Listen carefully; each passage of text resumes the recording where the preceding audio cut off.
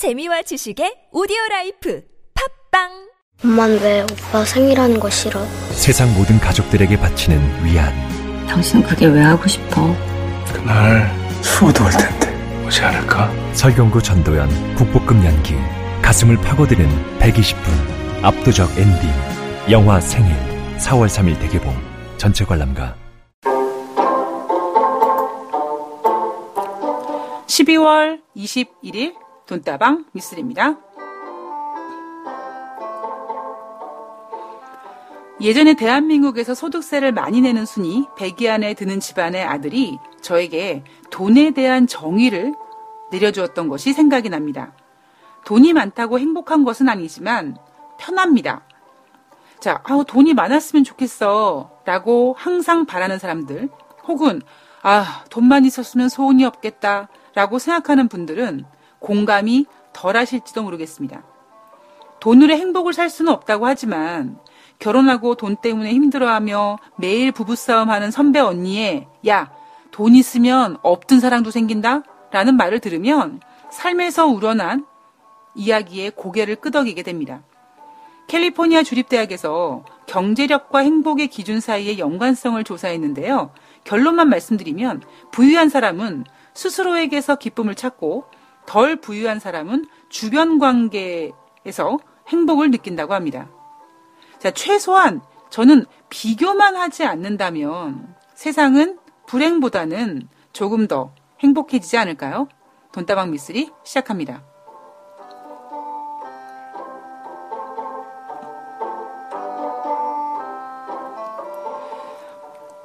네, 돈다방 미쓰리 21일 방송 시작하겠습니다.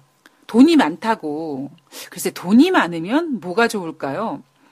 없는 사람들에게는 돈이 왜 많았으면 좋겠어요? 라고 물어본다면 내가 사고 싶은 거 갈등하지 않고 다 사니까요. 예를 들면은 요즘 홈쇼핑 이야기를 제가 자주 말씀드리는데 홈쇼핑에서 예쁜 겨울 부츠를 막 팔고 있습니다. 백화점에서 가서 직접 사시면은 얼만데 이게 지금 홈쇼핑에서 가격 파괴로 얼만큼 사셔서 어머나 오늘 고객들은요 한 켤레 사시는 분보다도요 막 두 켤레, 세 켤레 가격이 너무 매력적이니까 이렇게 두 개, 세 개씩 사시는 분들 되게 많으세요. 어머, 이 화장품 수입 화장품인데요. 이게 이번에 또 방송하고 또 언제 이 물건이 수입이 될지 몰라서 미리 쟁겨두겠다라고 생각하시면서 2세트, 3세트, 그리고 주위 분들한테 선물해줘야지라고 하면서 막 사시는 분들이 많으세요. 라는 멘트들을 쇼호스트들이 좀 잘합니다. 그런데 그러지 못하는 분들 있잖아요. 그러니까 3-4개씩 그래 생각해봤더니 저 백화점 갔더니 저거 진짜 한 50만 원 정도 하던데 홈쇼핑에서는 한 20만 원 하네? 그러면은 어차피 내가 백화점에 가서 하나밖에 못 살 거를 그러면은 내가 홈쇼핑에서 2개를 사야겠다. 그렇게 2개를 사시는 분들은 행복하신 분들이죠.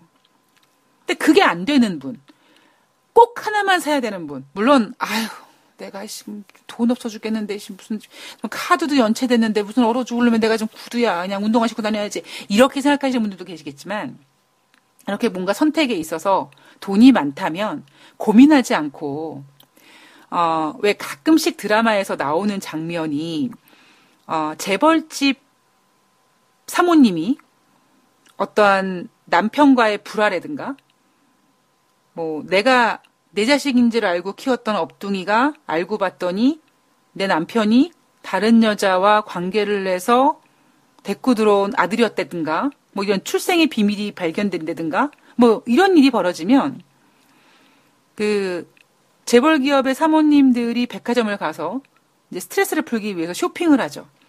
근데 그분들이 쇼핑하는 모습은 너무 극단적으로 표현했을지 모르겠습니다만 그냥 직원들이 뒤따라다니면서 이거요, 이거 주세요, 이거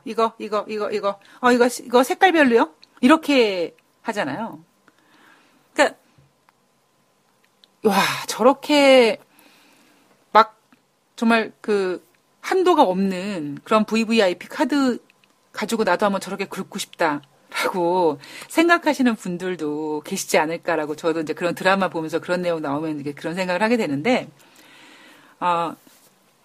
돈이 있으면 그렇게 선택할 수 있는, 그러니까 선택하지 않아도 되는, 원하는 걸 다 가질 수 있는 게 제일 좋은 거겠죠. 그런데 정말 그 재벌가의 사모님이 스트레스를 돈으로 풀 수 있는지는 모르겠습니다만, 얼마나 뭔가 재벌집 사모님이 느꼈던 충격 내지는 얼마나 본인이 불행하다고 생각할까요? 그죠?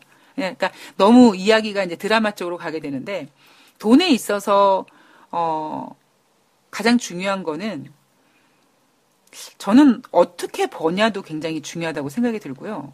그리고 어떻게 쓰냐도 중요하고요. 그리고 어떻게 관리하기도 중요한데, 제가 예전에 증권사에 근무할 때, 그 강남 쪽에 근무할 때요, 외모는 뭐라 그럴까 굉장히, 젠틀하신 한 60대 정도의 할아버지라고 얘기하기엔 좀 그렇고 또 어르신이라고 얘기하기엔 좀 그런데 하여튼 머리가 하얗고, 한 50대, 60대 정도 되시는 그 중년 분이 계셨는데 그분이 지점에 꽤 큰 고객이었어요. 근데 그분은 한 번도 지점에 올 때마다 이렇게 차를 가지고 오지 않으시더라고요.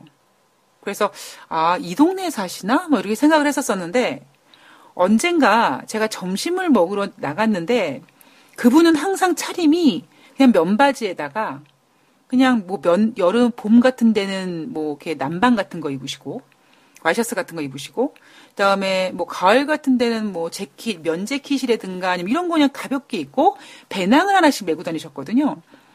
근데 저는 이제 제 고객이 아니었으니까 잘 몰랐었었는데 저분은 근데 그냥 저분 되게 돈이 많은 분이야. 그래서 담당 직원이 이렇게 얘기하길래 그러세요라고 했는데 그분이 걸어 다니시더라고요. 그래서 와, 돈 많으면은 막 되게 좋은 차 타고 다니고 막 그럴 텐데 왜 저렇게 걸어 다니시지? 이런 고민도 했었었고요. 그러니까 저는 이런 경험들을 좀 했었어요. 그러니까 제가 경험을 한 게 아니라 이런 광경들을 좀 지켜봤거든요. 근데 돈이 굉장히 많으신 분이 제가 알고 있는 분께서 저의 궁금증을 뭐라고 풀어주셨냐면 지키는 것이 중요하고, 지키는 것이 되게 중요하고, 그러다 보니까 잃을 것이 많은 사람들은 더 조심하고, 내가 돈이 많아서, 명품으로 막 치장을 하고, 막 좋은 차 막 끌고 다니고, 그러면, 나 이런 사람이야! 막 이러면, 어디 가서, 어머, 돈 많은가 봐요. 라고, 이렇게 좀 뭐 존경까지는 아니래도 관심을 받고 서원우 이런 있잖아 왜 막 물개 박수 치면서 사모님 돈 많으신가 봐요 막 이런 거에 대한 어떠한 관심은 집중될지 모르겠으나 한편으로는 저 사람 돈 많은 사람이야? 어떻게 한번 이렇게 해침을 당할 수도 있고 그리고 주변에 날고기는 사기꾼들한테 언제든지 먹잇감이 될 수 있다 보니까 조심한다. 라는 말씀을 해주시더라고요.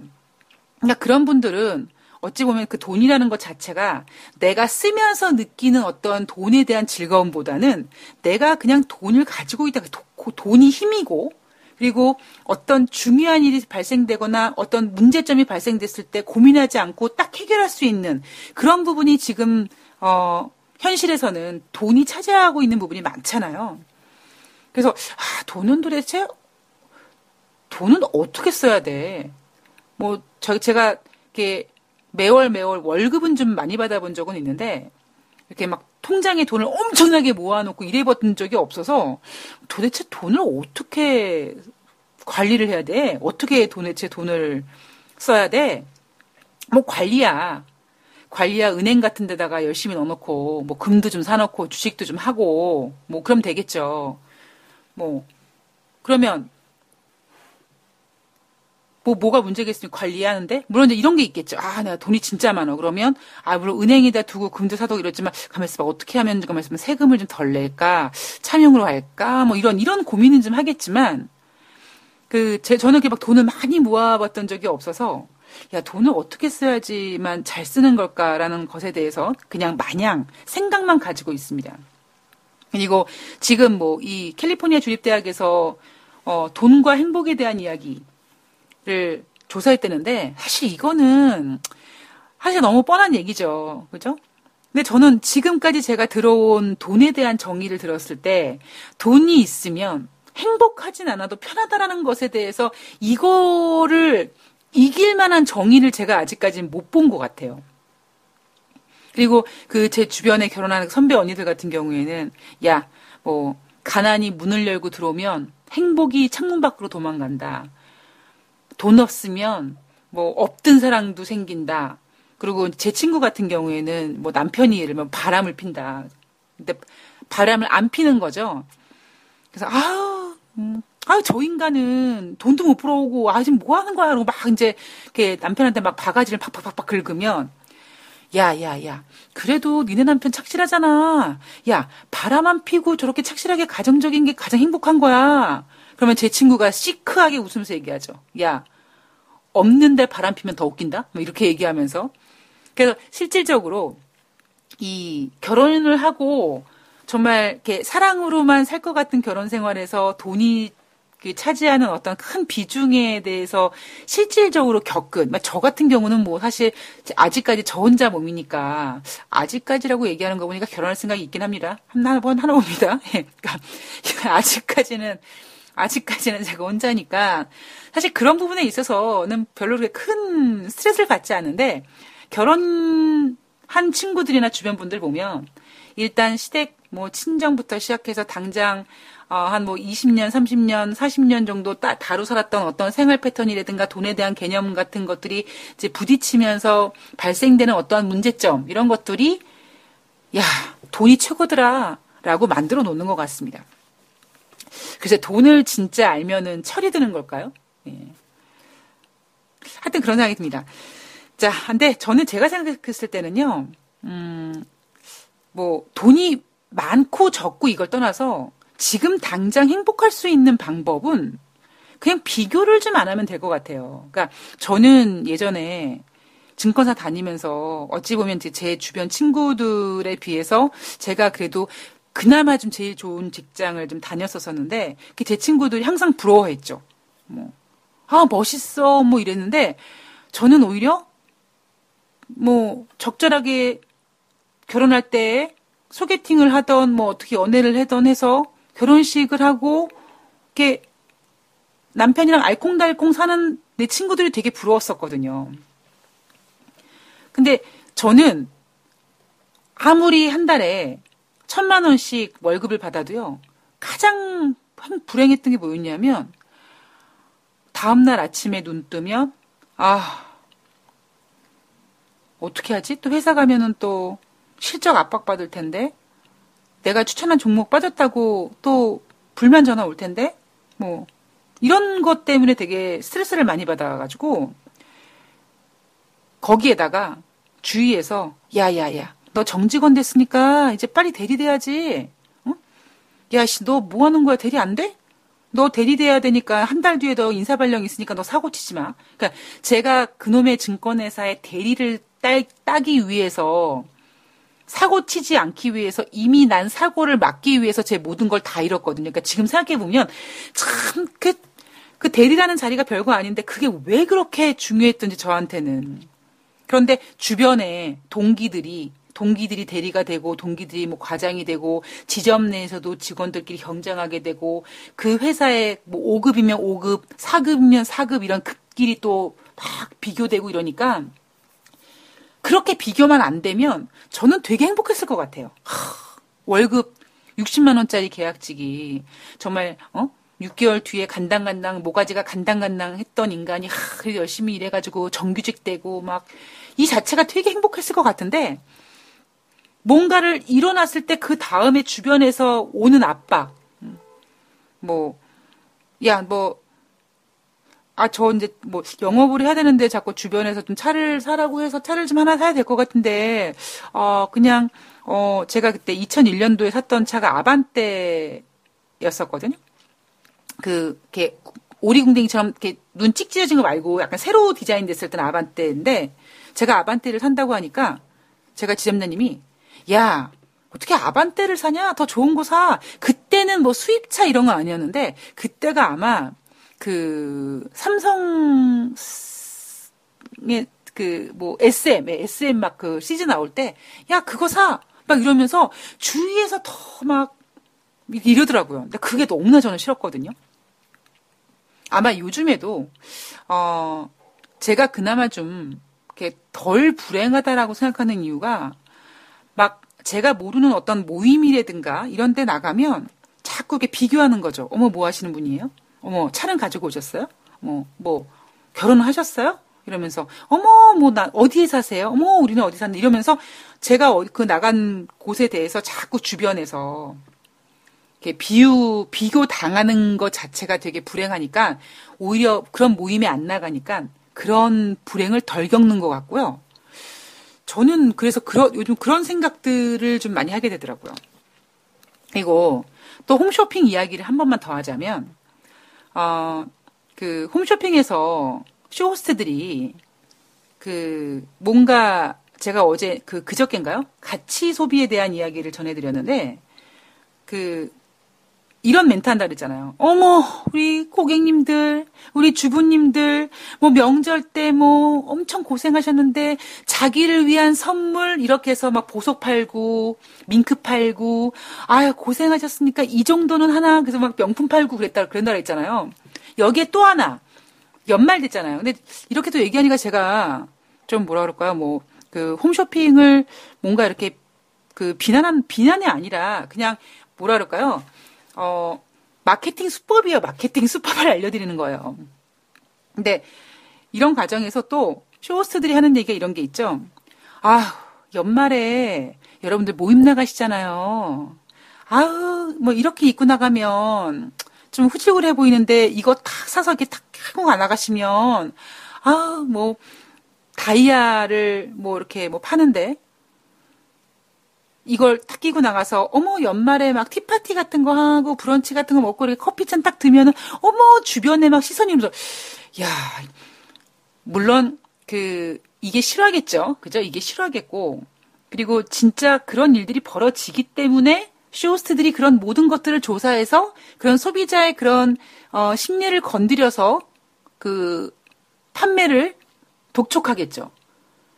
보면 저는 지금 당장 불행한 이유가, 우리 부모님 세대 때, 할머니, 할아버지 세대 때는, 물론 다 같이 고만고만 했으니까, 그죠? 막 보릿고개 겪고 이랬으니까 잘 몰랐으나, 이게 자본주의 국가에서 경제가 성장하고 이러면서 잘 사는 사람들은 되게 잘 사고, 못 사는 사람들은 못 살고, 옛날엔 제로에서 시작했는데, 지금은 있는 사람들은 있으면서 시작하고, 없는 사람들은 마이너스부터 시작하고, 이러한 빈익빈 부익부가 극대화되면서, 마치 조선시대 때나 생길 법한 뭔가 이렇게 인간이 수평계급이 아니라 수직계급이 이렇게 생기고 있다 보니까 더 비교당하게 되고 그리고 신분 상승하고 싶어하고 이런 모습이 진행되면서 아마 인간은 정말 돈의 액면가가 커지고 뭐 지금 유동성 장애 어쩌고 얘기하지만 시간이 갈수록 저는 더 불행함을 느끼게 되지 않을까 뭐 그런 생각을 한번 해봤습니다. 뭐 돈에 대한 이야기를 좀 자주 드리게 되는데 뭐 돈다방 미술이니까 뭐 돈에 대한 이야기 맞는 얘기죠. 자, 오늘 제가 준비한 이야기는요. 12월 19일 화요일 뉴욕 주식시장 마감 현황 살펴볼 거고요. 그리고 요즘 최근 들어서 돈다방 미쓰리가 가장 좀 이렇게 심혈을 기울여서 준비하고 있는 코너가 바로 미미수리 시간이거든요. 그래서 미미수리 시간에 우리가 좀 재미있게 제가 꾸며봤어요. 그동안 어떤 경제 스토리, 역사적으로 이 버블, 뭐 금융 위기 이런 거에 대한 이야기를 한번 정리를 해드렸고요. 드릴 예정이고요. 그리고 시장이 이제 22일 날 만약에 현지 시간으로 20일 날 상원을 통과하면 22일 날 트럼프 대통령 책상 위에 이 세제개정안 합의문이 트럼프 대통령의 사인을 기다리고 있는데 이게 만약에 딱 됐을 때 시장에서는 야, 요거 재료 다 써먹었는데 22일 날 이 세제 개정안 시나리오가 끝나면 다음에 주식은 뭘로 올리지? 라고 고민을 하고 있지 않겠습니까? 물론 아이고 세제 개정안이 통과된 다음에 이 세제 개정안이 미국 경제, 미국 기업에 불러일으킬 수 있는 어떠한 성장이라든가 실적이라든가 이런 걸 막 부풀리고 싶은데 자꾸 주변에 이 IB 투자은행들이 이성을 찾게 만들면서 그 세제 개정안 그거 효과 그렇게 별로 없어요. 있어도 잠깐이야. 이렇게 초를 치니까 지금 시장에서는 빨리 세제 개편안에 대한 파티가 끝난 다음에 시장이 무너지지 않도록 무언가를 바통을 이을 만한 무언가를 찾고 있습니다. 무엇을 준비하고 있는지 그 부분도 한번 짚어보려고 합니다. 우선 12월 19일 뉴욕 주식시장 마감 현황 보도록 하겠습니다. 다우지수가 0.2% 하락해서 24,754포인트, 나스닥이 0.4% 하락해서 6,963포인트, S&P 500이 0.3% 하락해서 2,681포인트입니다. 자, 미국 3대 지수가 하락했어요. 그런데 1% 빠진 것도 아니고 하물며 다 0.5% 미만씩 빠졌습니다. 그런데 12월 19일 날 미국 증시 하락에 대해서 살짝 좀 불안해하는 생각들이 커지고 있습니다. 그게 왜 그러냐면 일정 매매인 거죠. 재료 매매 때문인 거죠. 그동안에 2017년 한 해 동안 주식이 예상을 깨고 이렇게까지 상승하게 된 이유가 세제 개정안에 대한 기대감 때문이다. 그럼 무언가 이제는 거의 피나레를 마쳐야 되는 엔딩을 해야 되고 있고 엔딩을 해야 되는 시점이고 바로 그 엔딩을 해야 되는 시점이 코앞에 다가왔는데 일단 하원을 통과했는데 미국 주식시장이 와 하원 통과했다라고 올라가야 되는데 하락했어요. 그러면 시장 참여자들이 만약에 하원을 통과했으니까 이게 하원을 통과할 거라는 것을 기대하고 미리 샀던 사람들이 하원을 통과하자 거기에 대한 이익을 실현하기 위해서 매도 물량이 나와서 주가가 빠진 거예요. 라고 얘기를 하면 그냥 무난하게 그런가 보다라고 할 수 있는데 시장이 그 부분을 이야기하기가 굉장히 두렵습니다. 왜냐하면 하원 통과했는데 하원 통과에 어떤 기대감을 가지고 매수했던 애들이 이익 실현을 했어? 그러면 그 얘기는 다음 날 상원에서 법안을 통과하면 그리고 22일 날 트럼프 대통령이 사인을 하면 그래 트럼프 대통령 너 사인만 해봐라 너. 내가 요 이벤트 내가 팔아줄게. 그래서 만약에 22일 날 미국 주식시장이 급락하면 어떻게 하지? 이런 분위기가 지금 스멀스멀 나오고 있습니다. 그래서 12월 19일 뉴욕 주식시장이 소폭 하락했는데 이 소폭 하락이 세제 개정안 기대감 때문에 올랐던 주식이 미국 하원을 통과해서 일부 이익 실현이 나왔다 이 얘기도 못해요. 그럼 과연 12월 19일 화요일 날 뉴욕 주식시장이 소폭 하락한 건 누구 때문이냐? 애플 때문이라고 합니다. 그럼 애플이 왜? 애플이 예를 들면 아이폰 X라든가 아이폰 A가 부품에 결함이 보인다든가 배터리가 터졌다든가 아니면 생각보다 더럽게 안 팔린다든가 이런 문제가 있었던 게 아니에요. 단지 노무라 증권에서 투자 의견을 하향 조정했을 뿐입니다. 물론 시가총액이 1위인 애플이 그런 노무라 증권 같은 투자은행에서 좀 부정적인 보고서 나오면 당연히 하락의 영향을 받겠죠. 마치 얼마 전에 우리나라 삼성전자가 그랬던 것처럼. 그런데 지금 애플 때문이 아니라 시장은 세제 개정안 때문에 이게 문제고 그다음에 세제 개정안이 끝나면 다음에 바통을 이어받을 게 결국에는 뭐냐면 기업 실적이거든요. 4분기 실적 시즌을 앞두고 뭔가 이런 분위기를 띄워야 되는데 12월 19일은 많은 투자자들에게 가만히 있어봐. 요거를 지금 팔고 넘어갈까 아니면 더 가지고 가야 되나라고 고개를 갸우뚱하게 만드는 장이었습니다. 자, 달러가요. 약세였습니다. 달러 인덱스가 전일 대비 0.3% 하락해서 93.44포인트가 됐습니다. 세제개정안도 미국 하원을 통과했는데 이놈의 달러는 회복될 기미가 안 보여요. 다행스럽게 엔화 대비는 달러가 강세를 보였고요. 유로화 대비는 약세를 보였습니다. 그런데 달러가 종가 기준으로 0.3% 하락을 했지만 국제 금값 부분을 보면 달러가 더 빠졌었구나라는 걸 알게 됩니다. 국제 금값은요. 전일 대비 온스당 0.1% 하락해서 1264.20달러 기록합니다. 이게 국제 금값이 달러가 장 초반에 좀 많이 하락해서 달러가 하락하면 국제 금값의 상승에 긍정적이다.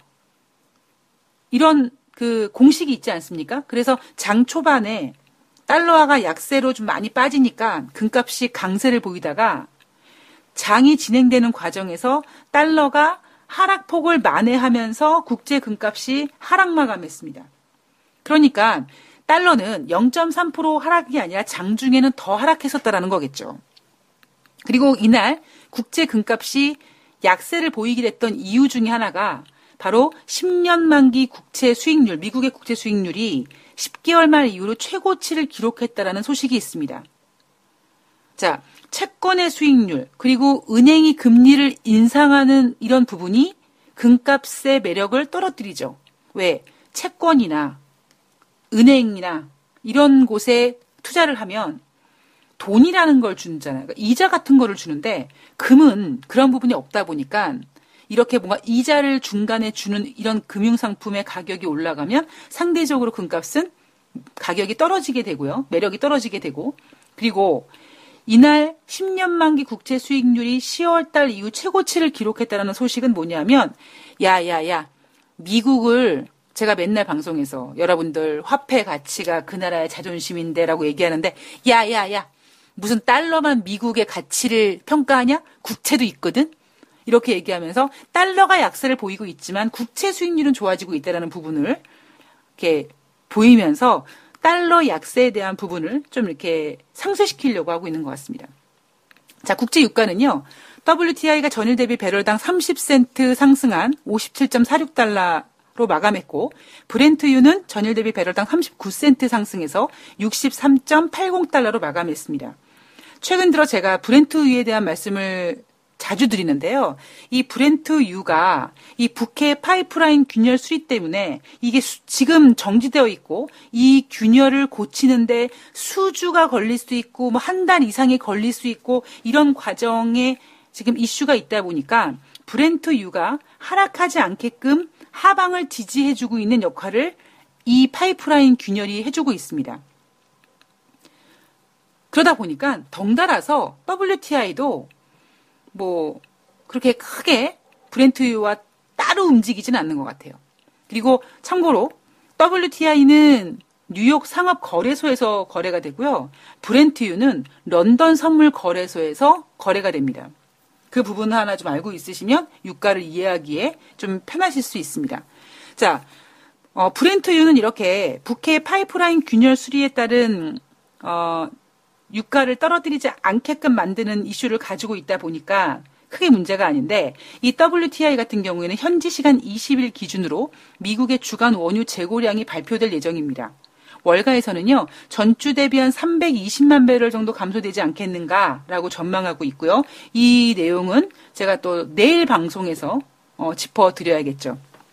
이날 발표된 경제 지표는요. 11월 주택 착공 실적은 전월 대비 3.3% 증가돼서 1년 내 최대치를 기록했는데 월가에서는 오히려 주택 착공이 감소될 거라고 예상했는데 감소는커녕 증가 수치를 내놨고요. 11월 주택 착공 허가 건수도 전월 대비 월가에서는 2.3% 정도 감소할 거라고 예상했는데 월가 예상치보다 덜 감소한 1.4% 감소로 마감했습니다. 자, 미국 3분기 경상수지 적자 전분기 대비 감소되었다라는 좋은 성적을 내놨고요. 이날 발표된 업종들을 보면 부동산이 2% 가까이 하락했고 유틸리티가 1.8% 하락했고 기술, 통신, 소재, 금융, 헬스케어 하락, 에너지와 필수 소비는 상승했습니다. 자, 이날 12월 19일 뉴욕 주식시장을 하락하게 만들었다라고 막 책임을 전가시켰던 바로 그 애플. 노무라가 투자 의견을 하향 조정해서 1% 가까이 하락했는데요. 뭐 어떤 그 애플 자체 내에서 어떤 문제점이라기보다는 그냥 애플 주가가 너무 많이 올랐잖아. 그래서 이 주가가 막 빠진 것 같아. 아니 애플 주가가 올해 50%가 넘게 상승했는데 너무 많이 올라간 거 아니냐? 그리고 사실 이 애플뿐만 아니라 애플을 포함한 기술주가 올해 40% 이상 상승한 부분에 있어서 최근 애플의 하락이라든가 이런 기술주의 모습들을 보면서 이익 실현의 기회로 갖고 있는 게 아닌가라는 조심스러운 조언을 해줬고요. 이 노무라에서는 투자 의견을 매수에서 중립으로 하향 조정했습니다. 그런데 이 애플이라는 회사는 시가총액 1위고 다우지수의 시가총액 1위고 그리고 뭐 미국뿐만 아니라 세계에서 가장 주목받는 종목이기 때문에 부정적인 의견을 내기가 드물죠. 마치 우리나라의 삼성전자처럼. 우리 삼성전자 어떻게 감히 삼성전자한테 부정적인 의견을 냅니까? 하다못해 삼성전자가 뭐 갤럭시 노트에 뭐 그 배터리가 폭발돼서 이런 부분에 있어서 영업 손실이 막 발생되고 순이익에 문제가 생길 수 있고 이렇지만 애널리스트들은 뭐라고 얘기합니까? 다음 분기에 뭐 새로운 신제품이 나오고 뭐로 마음에 들 수 있고 오히려 이것이 기회고 이런 그 리스크가 기회고 이렇게 얘기하죠. 마찬가지로 애플도 애플을 크게 건들기는 어렵기 때문에 지금 38곳의 증권사가 애플을 담당하고 있는데 그중에 31곳이 여전히 애플의 투자 의견을 매수로 유지하고 있고 나머지 7곳도 중립 정도로 가지고 있습니다. 그래서 애플이 어떤 문제가 있는 게 아니라 그냥 애플 너무 많이 올랐잖아. 1년 동안에 52%가 뭐냐 52%가. 이제 올랄 만큼 올랐어. 라는 내용 때문에 애플이 하락했고 이 애플의 하락이 뉴욕 주식시장의 발목을 잡았다라고 얘기하고 있습니다. 그리고 제너럴 모터스라는 미국 자동차 회사는 RBC 캐피털 마켓이 투자 의견을 중립에서 비중 확대하면서 주가가 0.8% 올랐는데요. 3분기 실적 이후에 어떤 그 부진했던 그런 내용들을 좀 이겨낼 수 있을 것이다.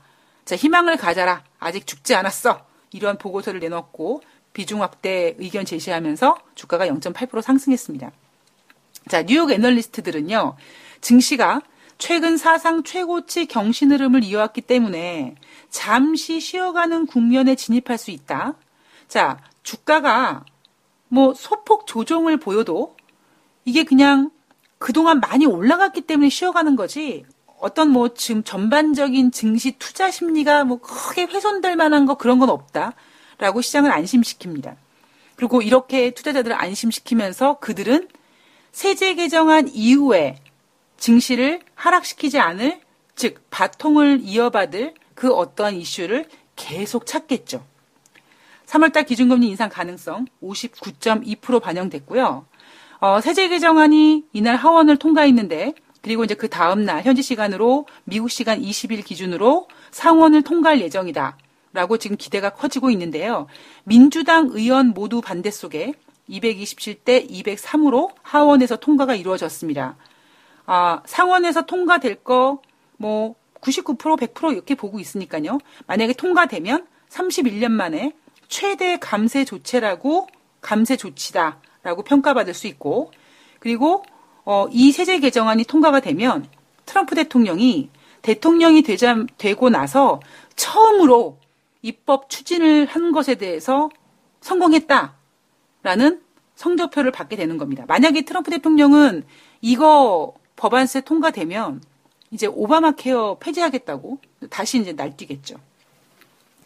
자, 뉴욕 애널리스트들은 자, 세제 개정안 때문에 그동안 증시가 올랐는데 이제 요거 이제 이슈가 꺼지는데 요거 꺼진 다음에 시장 무너지면 안 되니까 투자자들에게는 걱정하지 마. 이거 이제 이슈가 끝났으니까 뭐 재료 매매, 일정 매매 관련돼서 이 세제 개정안 법안 통과 이날을 기다리고 매수했던 사람들이 이날 법안 딱 통과되면 와, 이제 재료가 노출됐으니까 팔아야지. 그래서 이런 그러니까 이익 실현 차원의 매물이 나올 수 있는데 그거는 시장을 무너뜨릴 만한 건 아니야. 그러니까 막 조금 미국 주가가 막 하락한다 그래도 막 니네 막 덩달아서 막 같이 팔지 말아라. 이렇게 지금 경고를 하고 있고 이렇게 투자자들을 토닥토닥하는 과정에서 이제 이 시장에서 돈을 주무르는 이 사람들은 세제 개정안에서 빨리 바통을 이어받을 그 무언가를 찾고 있습니다. 자, 2부에서 그게 무엇일지 그리고 그게 무엇일지가 중요한 게 아니라 어떤 명분을 가지고 어떤 스토리를 가지고 세제 개편안 파티가 끝난 후 시장이 무너지지 않게 하는지 2부에서 그 내용을 좀 볼 거고요. 그다음에 미미수리 시간에는 금융버블 지금 뭐 비트코인이 파산 신청했다. 비트코인의 한 회사가 파산 신청했다라는 이야기도 나오고 있고 또 중국에 관한 어떤 금융 얘기도 나오고 있기 때문에 이런 내용들을 좀 전반적으로 넓게 한번 짚어보도록 하겠습니다. 자, 2부에서 뵐게요.